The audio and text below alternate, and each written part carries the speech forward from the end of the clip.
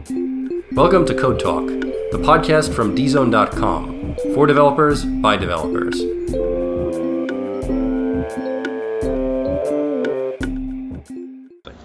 Hey dzone, we're here at DevNation 2016 in San Francisco, Moscone, and I'm here with Tyler Jewell. I'm CEO of Codenvy, which is had some really exciting announcement releases, and particularly around Eclipse Che, which came out just like a couple months ago. Was that right? Yeah, about 6 months ago. 6 months ago. Okay, yeah. Time flies. And we're going to also talk a little bit about some announcement that came out today regarding a really exciting community-focused or like a way of making developer tools for multiple languages, as cool as your favorite tool for your favorite language, maybe. So Tyler, I want to just talk a little bit about yourself and maybe a little bit about Eclipse Che, and we'll go. Okay. I'm Tyler Jewell. I'm founder and CEO of Codenvy. I'm also project lead for Eclipse Che. I've been in the software industry about 20 years. Originally started off in the 90s as a Java guy working at BEA, traveling around the world as an evangelist for them. I really loved the job, wrote books, well-published, well-spoken, very skilled. And I then spent 10 years outside of hands-on programming in product management, climbing the ladder. And I got very ill about 10 years later. And after that illness, when I recovered, I wanted to reacquire my technical skills. And I sat down with Eclipse IDE and Java and Maven, dependency injection, the pet story sample application, and I couldn't get it to install and I couldn't get it to compile properly after a number of days of trying. I was incredibly frustrated at the time. I thought I had been quite skilled, and I was worried that my skills had certainly aged out a little bit, but also the technology had just moved on, and this was a very frustrating sort of experience. And it was in that experience where the basic idea for Codenvy came to, which was, hey, how do we make developer workspaces completely portable and on demand, so that all we have to do is give a developer a link, and inside that link is the genetic DNA to recreate a perfect workspace with all of its tools and its source code in exactly the right state that it was, so the developer can just pick up where they left off, compile, run, and debug from there. And that so everyone else would get green with envy when they saw you doing it. That would be the idea. Name, I guess. That's the name of the idea, but also just to solve problems, because every developer on the planet runs into this. It didn't work for me. And it's a very frustrating experience for developers. Even developers who are professionals, have these emotions and experiences with this because we're not all experts on all programming languages that are there. The workspace setup experience. The workspace setup and the configuration of it, moving the workspace from one machine to another. No one's an expert on this unless you have been working on that one project time and time again. And it's also kind of arbitrary, right? Like you're not understanding the way that computation works just because you know exactly which flags to put in your environmental variables. Right? Yeah, and I kind of likened it to, developers have been forced to become data center administrators for their laptop. Mm-hmm. So you're installing and maintaining all sorts of different versions of different software. You have to deal with the network and security issues around that just so that you can start writing some code. So, developers have been forced to acquire a lot of skills that they may not necessarily want to acquire just so that they can proceed to do their job. Mm-hmm.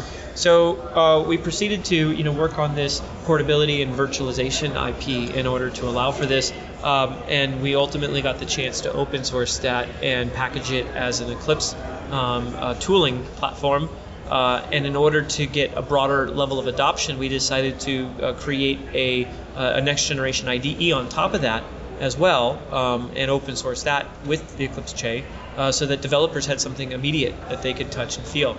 And the Eclipse Foundation designated that a next-gen platform for them, and we've been pretty lucky since then because we've gotten endorsements from IBM and SAP, Samsung, and today here at the conference, Red Hat is standing up calling it a strategic platform for them and committing their own employees to become committers on the project as well. That's really exciting. Congratulations on that. And I'll just share one sort of like anecdote. A couple months ago, my wife went to a Ruby on Rails coding camp. First time she'd ever done anything like that. I was like, you should go. You're a logical, critical thinker. And they had a whole day just setting things up. Now, they could have done it really quickly, but they were like, you need to spend a whole day figuring out how to set up a dev environment. And she was like, this is nonsense. And I was like, yeah, but you have to do that. But no, this is nonsense, right? That's in a way. little bit like the analogy of we're going to bake a pie, so we need you to assemble the oven together. Right, yes. In some sense, if that's what you have to do, but that wouldn't make you a better baker. It doesn't make you a better baker, yeah. Yeah, exactly. So there's this notion that what you're doing is you're helping developers work on creating things, building things, actually doing the stuff that you really love to do, right? Yes, that's right. And it's a very powerful concept for developers, but it also has practical solutions for IT departments as well, in that when you work inside the enterprise itself, all developers at some point in time have experienced the issue of who has root control and root access. And there's always this sometimes hidden and sometimes very overt tension between the IT department and the developer on who's controlling the development systems. Now, when developers develop on their laptops or their desktops, they tend to maintain control themselves, and IT gets worried because they lack stability or compliance controls and visibility of what's going on with that system. If IT sets up a server and forces the developer onto that server, they maintain root control, but they restrict the freedom of choice that the developer has for his languages or frameworks. And so inherently, both sides are unhappy with this in that if IT tries to control it, they're likely to impact the retention of that talent because that talent's going to leave to go to a place that's more favorable to them. So what's nice about having workspaces that are portable this way is that inside those workspaces we encapsulate root access containers. And the end user developer has total control over that, and they can install whatever they want into that container without having IT to give up operational control of the workspace itself. And so now there's this clean abstraction where, hey, IT, you get the server, you get the workspace permissions and control, but once the developer's inside the workspace, he has root access and he can treat it like it was his own computer right there. So it's a win-win. No, that's awesome. It feels like there's like two sort of mind spaces, the mapping of which is software engineering. The first is the human mind, the developer mind, and then the other is the computer mind, and that's IT's job. And the latter is taken care of by like platforms as a service and so forth. But the developer workspace is a service, right? Putting the developer's mind in its own space is not something that's been handled like universally yet. And it feels like that section, the developer workspace, is the place where context switching can be most expensive, or having to switch from create to like fiddling with the background, is because you can design context switching into your operating system or abstract that away into the scheduler or something, but the developer has a brain, and the brain goes into its flow modes and goes out of it, and that's, I guess, partly what you're addressing here at the configuration and spin up level. That's right. That's right. Yeah. I think that we oftentimes associate developers as working on one thing at a time, but the reality is that most developers are working on 5 to 15 things at a time. They'll be working on 5 to 7 bugs for existing versions that have been shipped, and they might have 1 or maybe 2 new versions that they're working on. And also, if you're part of an open source community, you might be making contributions back to a bunch of other open source projects. So a developer needs to segment and organize his work in some sort of way. And it's very difficult to do that if you're just doing that on your laptop computer, because a lot of the dependencies might have conflicts with each other. There's transitive dependencies which create issues and whatnot. So by having a clean abstraction around the workspace and encapsulating it so that each one is isolated, now a developer can get that workspace, put everything that they need into that for each issue or each bug or each project that they're working on, and can have guarantees that that there's no conflicts as well on that. I wonder if it would be interesting, and I talked to somebody, a cognitive psychologist, about this, to do kind of like studies about the expensive mental context switching in very subtle ways for developers. Like for me, I know like configuring my IDE in exactly the right way. Like this is silly, but whether I use like the dark theme or the light theme makes a big difference, right? And sometimes I'll use the dark theme for some things and a light theme for other things, right? Sure. Because it sends a signal to me, right? This isolation happens, of course, at the level that you're talking about within different containers in the computer, but there's a lot of just making sure that that's working for you too, right? Well, that it is open source that. Versus non-open source is a big part of that as well. Well, I think that what's important is that the developer wants to get into his flow. And when he's in his flow, that means he needs to be distraction-free from the other events that are outside of that. And each particular issue that he's working on may require a different setup and configuration to achieve that. So you need that isolation that's there. It's a different part of your brain. It's a different part of your brain. And we've focused a lot of our efforts on embedding the runtimes into the workspace because that's a huge part of what makes a developer successful. But the IDE also has to be partitioned better as well. And in the classic IDE sense for Eclipse or IntelliJ or Sublime, you have one IDE installed, and that IDE is multiplexing across many different workspaces that's there. But you're still forced into one configuration of the IDE across those workspaces. And even in our system, each workspace gets a completely different custom IDE that is served up that can have a completely different custom look and feel or a custom set of plugins is there. And then the user's profile and persona is injected into the IDE after the workspace is activated here. So both sides, like the computer brain and the human brain, have their own isolation. Have all their isolation on this, And so this is what you were talking about with Eclipse Che, demoing some. Just show me like tell me some really awesome, most impressive examples of like that'll make a developer who hears this feel like, wow, I want to feel that kind of goodness? Okay, so first of all, we have this factory concept, which are URLs that within the URL encodes the entire construct of a workspace. And so one, you can share these URLs with your friends or badge them on your repo, and then somebody comes along to your repo, you click this URL, and they have a development workspace running with that. And it's got full IntelliSense inside of it, the project tree, the project typing, its own terminal, and the user who clicked on that didn't need to know anything. That's one. When you say what is encoded there? So it'll be the projects, which repos that they come from, what's the type of those projects? Is it a C# project, a Maven project, a PHP project? Because project typing then carries with it a custom IDE extension associated with it. For IntelliSense, but it could be the language server, but it could be something like, we have like a Maven plugin which adds Maven command types, for example, with that. And so you could so also... it's just a URL to share, and then you can have exactly my environment. It's a URL to share that each person who clicks on it gets a newly generated workspace according to workspace. Out of curiosity, how does that work? Is there like you have a hashing algorithm or something, or is it like human readable, or? It's there's multiple flavors of it. So one flavor of it is that you give us a configuration and then we give you back a hash code, and then you can use that hash code. Another flavor of it is that you send to us a repo name like at GitHub or GitLab or Bitbucket, and we'll go to that repo and infer a workspace definition based upon the contents of that repo. So we'll try to diagnose it, and you can give us certain hints inside the repo that will automatically generate the development workspace off of that. So you don't even have to have thought it through yourself exactly. You just need for this repo or this. Yeah. You can do something like if you put a Codenvy Docker file in there, we'll use that Docker file as the workspace runtime as opposed to our default one. Cool. On that. Interesting. Right. Yeah. So you can do things like have guided tours. If you know like what WalkMe is, so we can provision these workspaces, and then the first time a user goes into it, we can give you 4 steps. Like click this, and then click that, and then go over here, and that's all completely automated. So because you feel so stupid after you spend like an hour trying to figure out those dumb first steps, and you're I wasted an hour of my life for something that was incredibly easy that somebody could have just pointed to me. And all you have to do is just push that play button. Yeah. Exactly. So that's cool. So that initial kind of spin of expense and the kind of frustration of getting a feel for it is taken care of. That's part of it, right? And that's partly inference from the repo or that actual like hashing that you do, or from a Docker file, like a custom. You have a special format, or no? It's any old Docker file, but we need into those images. There's like 4 or 5 things that Che needs in order to do the Che-ness on that. And so you have to, if you want to use your own Docker files, you just need to add our stuff into that. Okay, what are those things? So one, we need to have a JVM installed because we run a mini Che inside of it, and that mini Che requires Java. Okay. There are a couple of environment variables that need to be set with certain properties around that. We need to have Bash installed as well. Those are all reasonable. They're all reasonable. And if you want SSH access, you need to have an SSH daemon installed as well. Okay. On that. Cool. So basic. That's standard. Yeah. Yeah. How did you? So you mentioned sort of the journey, like the broad journey for coming up with this idea, this kind of providing this sort of service. Eclipse Che in particular, like what made you decide to A, make it like work with the Eclipse Foundation, and B, come up with the specific feature sets that you have come up with that you released like 6 months ago? So it was driven out of a commercial need of it. Our commercial strategy at Codenvy is to sell to enterprises.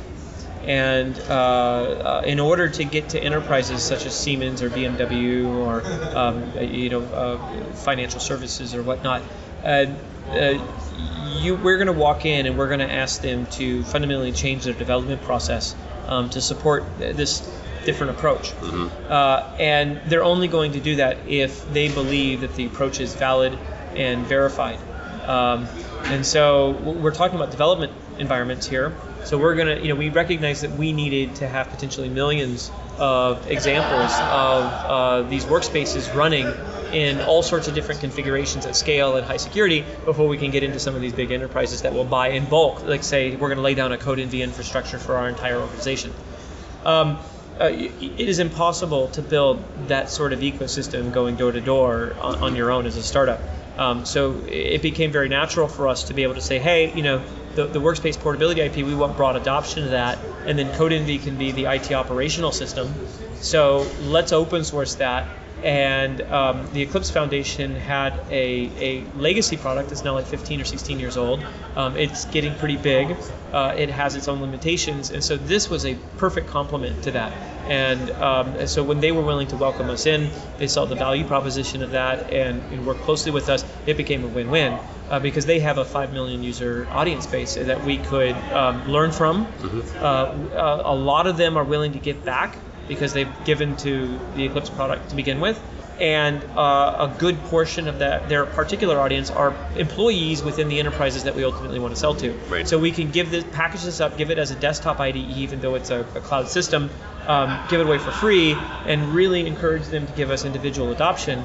And that builds the credibility on a large scale that we need to go back and do commercial arrangements. And so far, that's working well. We've had 250,000 downloads in the first 6 months. Wow, that's awesome. Congratulations on that too. Yeah. Any kind of feedback you're getting from this already? A lot of the feedback is give us more on it. So, a lot of people are setting this up for, small teams. I've got 3 developers, or I got 7 developers here, so a lot of work group development experiences. As you can imagine, it's getting installed in all sorts of interesting data center configurations. So lots of weird, I have this firewall configuration, or what about this proxy server, and getting it to work in that sort of scenario. But beyond that, a lot of pressure to add more programming languages, thus the language server protocol, and getting the workspace runtimes to be as close to production runtimes as possible, thus the support for Docker Compose that we're announcing here. I see. Okay. Right. So there's 2 things that to follow up on immediately. One, and both of them actually have to do with this sort of componentization, modularization, and kind of community dependence that you're kind of driving. First is that language server business, and that's really exciting to me because it really does feel like, again, coming from like a C# background, you have to give up IntelliSense, or maybe you have to give IntelliSense, or people who come from an IntelliJ background are like, I have to give up IntelliJ. And then there's ways of adding to that, expanding language sharper and things. But it feels like there's a whole bunch of silos that have to build a lot of bridges back and forth to each other manually, right? And then you're depending on Microsoft or on JetBrains or something. But this is different. Can you tell me a little bit about how the idea here, and also how it works? So 10 years ago, anybody who had produced a programming language did so because they had a strategic platform goal around that language.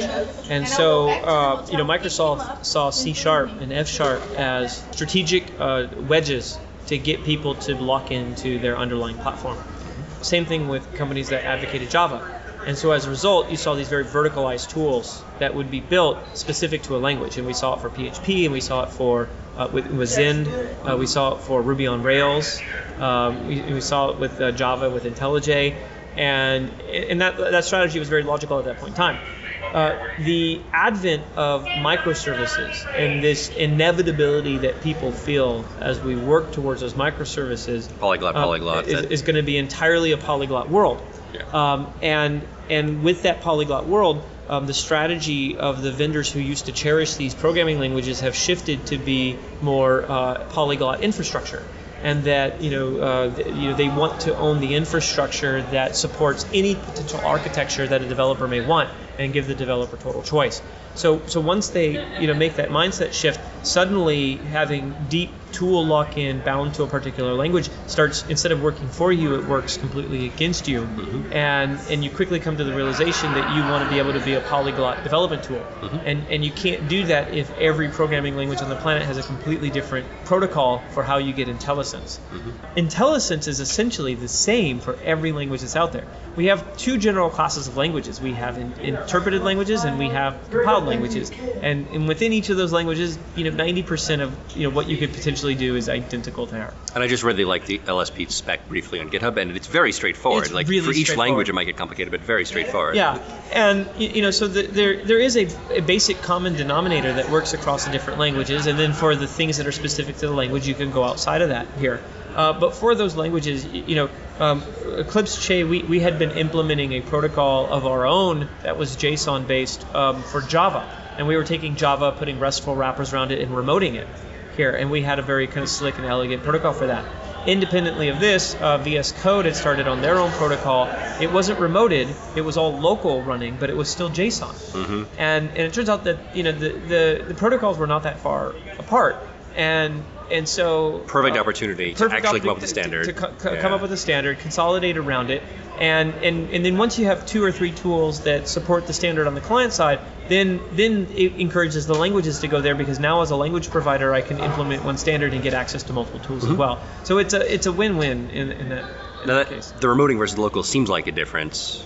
Right. It's a huge. So Che is the only product I know of that does the remoting of it here. So what we do is we take the language server, we'll install it into your workspace, which is running in a server somewhere, and then we put our RESTful wrappers around that, and the RESTful wrappers still underlying do the JSON to the language server, but we then just push it over WebSockets back up to the browser experience. And that's really fast. Yeah, yeah. Everybody asks, like, isn't the performance going to be really bad? But I can bring it up, and it's like, our Java stuff is as fast as IntelliJ. Right. I mean, so I'm wondering 2 things about that. One is there any kind of snapshotting or versioning on this? Right. So on the language server? Yeah, because not on the language server, but on the workspace. Yeah. So what I mean is that, what if you're using like an older version of Java for whatever, like compliance reason or something like that, and then the remote server starts changing a little bit because it wants to support the latest version? TBD. Okay, yeah, not a huge deal. Just that, especially in certain industries, people will stick with really old stuff. And, yep. But then anytime this is always true with any kind of like client server division, sure. Right? And then the other is the actual like repository of languages. Right now, you've got C#, you've got Visual Basic, you've got. You guys did Java, right? We did Java. There's OmniSharp out there. Okay. RAML's going to be done by MuleSoft. Okay. We've got TypeScript from Microsoft. I believe IBM is going to do JavaScript with their Orion Turn implementation. Okay. Xtext, which is a framework for writing your own DSLs, is there. And so now you can write a DSL, and then that DSL will generate all the IntelliSense that works in this system right away. Oh, interesting. So now you can write a basic language and get the tooling for it without having to do any overhead on it. That actually would make DSLs potentially quite a bit cheaper to implement, sure. right? Because there's no spin up, just dot, and then you've got your stuff. Like Sven demoed today, like he created a data DSL. And he was creating these entities, and the entities then had all the IntelliSense, like syntax highlighting, autocomplete. It was all ready to go. Oh, that's beautiful. Interesting. So it seems like there will be some kind of movement. There'll have to be some time to like develop these databases, and somebody's going to have to maintain them. And it's not that much work. We're going to build a registry for it. Okay. So like it would be like the equivalent of NPM or a NuGet or a Maven Central, but specific for language servers. This will not be hard. Like with NPM and Maven, there are, I guess, millions of libraries in there, and they're constantly being versioned. So it's a big, massive system.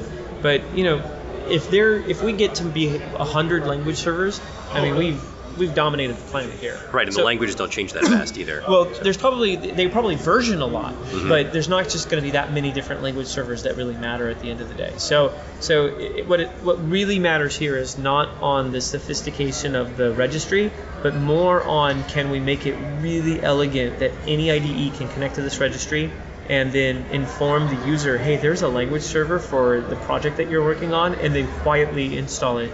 Right. So that the user just inherits these benefits without going through kind of a complicated setup sequence. Now, one thing I'm envisioning here is just like a kind of really easy education for developers in a new area, for a new language, when you've got this kind of language server. And I guess I'm thinking of like years ago, when my first and I was at the keynote, I was thinking about this, my first really satisfying domain experience was a bunch of VBA on an Access database, like 15 years ago. And I kind of learned that by just writing some code and then hitting period and then seeing what popped up, right? And I was like, oh, it's recognizing types. That's really cool. And oh, wait, I defined that. Stuff like that. It just became that sort of interaction, like poke it and see. It becomes very easy for trying a new system out, right? Many cases for these new languages, you don't have to think really differently. I'm thinking of different JVM languages, except in certain areas, right? In those certain areas, maybe you need to stretch your mind. I think it certainly helps in that each IDE presents certain information in a different way. So how do you initiate autocomplete, right? It's not always control space. When you hover, where the information is displayed and how it's formatted, is it documentation? What's a warning marker? What's an error marker? How do you deal with the resolution of that? Where do you find the refactoring? So once you get one language and you get familiar with how the tool lets you learn these signals, then when you go to a new language and you're getting the same signals there, you can embrace you can embrace it that much more. You've developed the learning habits, Yeah. and then it varies the language. One last thing on that, specific on the mechanics of the universalized IntelliSense or something like that. So different languages. So one of the cool things is the code lens feature, right, where you can see like the history, among other things, like the history of a little bit of code. How much that's useful varies a lot on how heavily you've refactored and that sort of thing, Okay. right? So can you give a sense of is there a way that you're envisioning developers are going to change their refactoring or the debugging workflows if this language server protocol becomes well supported by all IDEs for all languages? Or is it basically you're used to IntelliJ, so you're good? Yeah, I think that the development style of the developer will stay pretty much the same here. I think what it will do is it's going to make developers feel more comfortable about experimenting with different languages for different, Right, and different IDEs? potentially even different IDEs. Yeah, sure. Yeah. It's pretty good if they know that they're getting, one language following them from one tool to another. Yeah. Just to push one step further, though, what then is the next kind of? You mentioned that you had this like a commercial interest in actually getting a ton of like community feedback and refining Eclipse Che and things like that. Is that like the central focus for you guys for a while, or do you have other kinds of? So we're about 50 people, and at any point, 40 of them are working on the open source stuff here. We're fortunate in that we have one of the few business models where we are open source and closed source, like Codenvy's closed source and Che is open source, but that the entire success of Codenvy is tied to the success of the open source. And the only difference between the two products is essentially, Che is a single server product, and Codenvy's an elastic multi-tenanted version of the same thing. And when you're dealing with development environments, 10 users who each want to have 10 workspaces that are 8 gigabytes each, you quickly go from, well beyond what a single server should reasonably be able to handle. And you're instantly into, hey, I need to now lay down a cluster and manage this as a single system. And you get into some environments where we think potentially about 5,000 employees all developing, 24 hours a day on that. You're talking about some big, massive systems. So for us, we have a huge incentive to make Che a wonderful single user experience, and we don't need to commercially benefit from that, because if it is a wonderful single user experience and it's doing really well, the team and organizational purchase flows naturally from that. Right. No, that's interesting. That makes sense. So the infrastructure is going to be big enough and significant enough that it's complicated enough where some of our customers do run like Che farms. I'm just going to deploy 20 of these things, and sure, you can do that. We totally love you for doing it, but at some point in time, it's just really complicated to try to manage that, as opposed to let's just lay down one infrastructure that manages it all for us. That makes sense. Is there anything else you'd like to add that you'd think the DZone readers should check out or be excited about, or news you want to share? I think that we now have 70 contributors on the project. We're definitely trying to grow that. And we're looking for new ways to stretch and customize the project. So we really want to encourage people to get in and start participating in GitHub and see what they can do with it. Cool. All right. Thanks a lot. Yeah, that was awesome. Thanks for listening. To hear more, go to dzone.com/podcast. If you have any comments or questions or would like to request a guest to appear on the show, email me at johnny@dzone.com. That's JOHNE@dzone.com. EOF.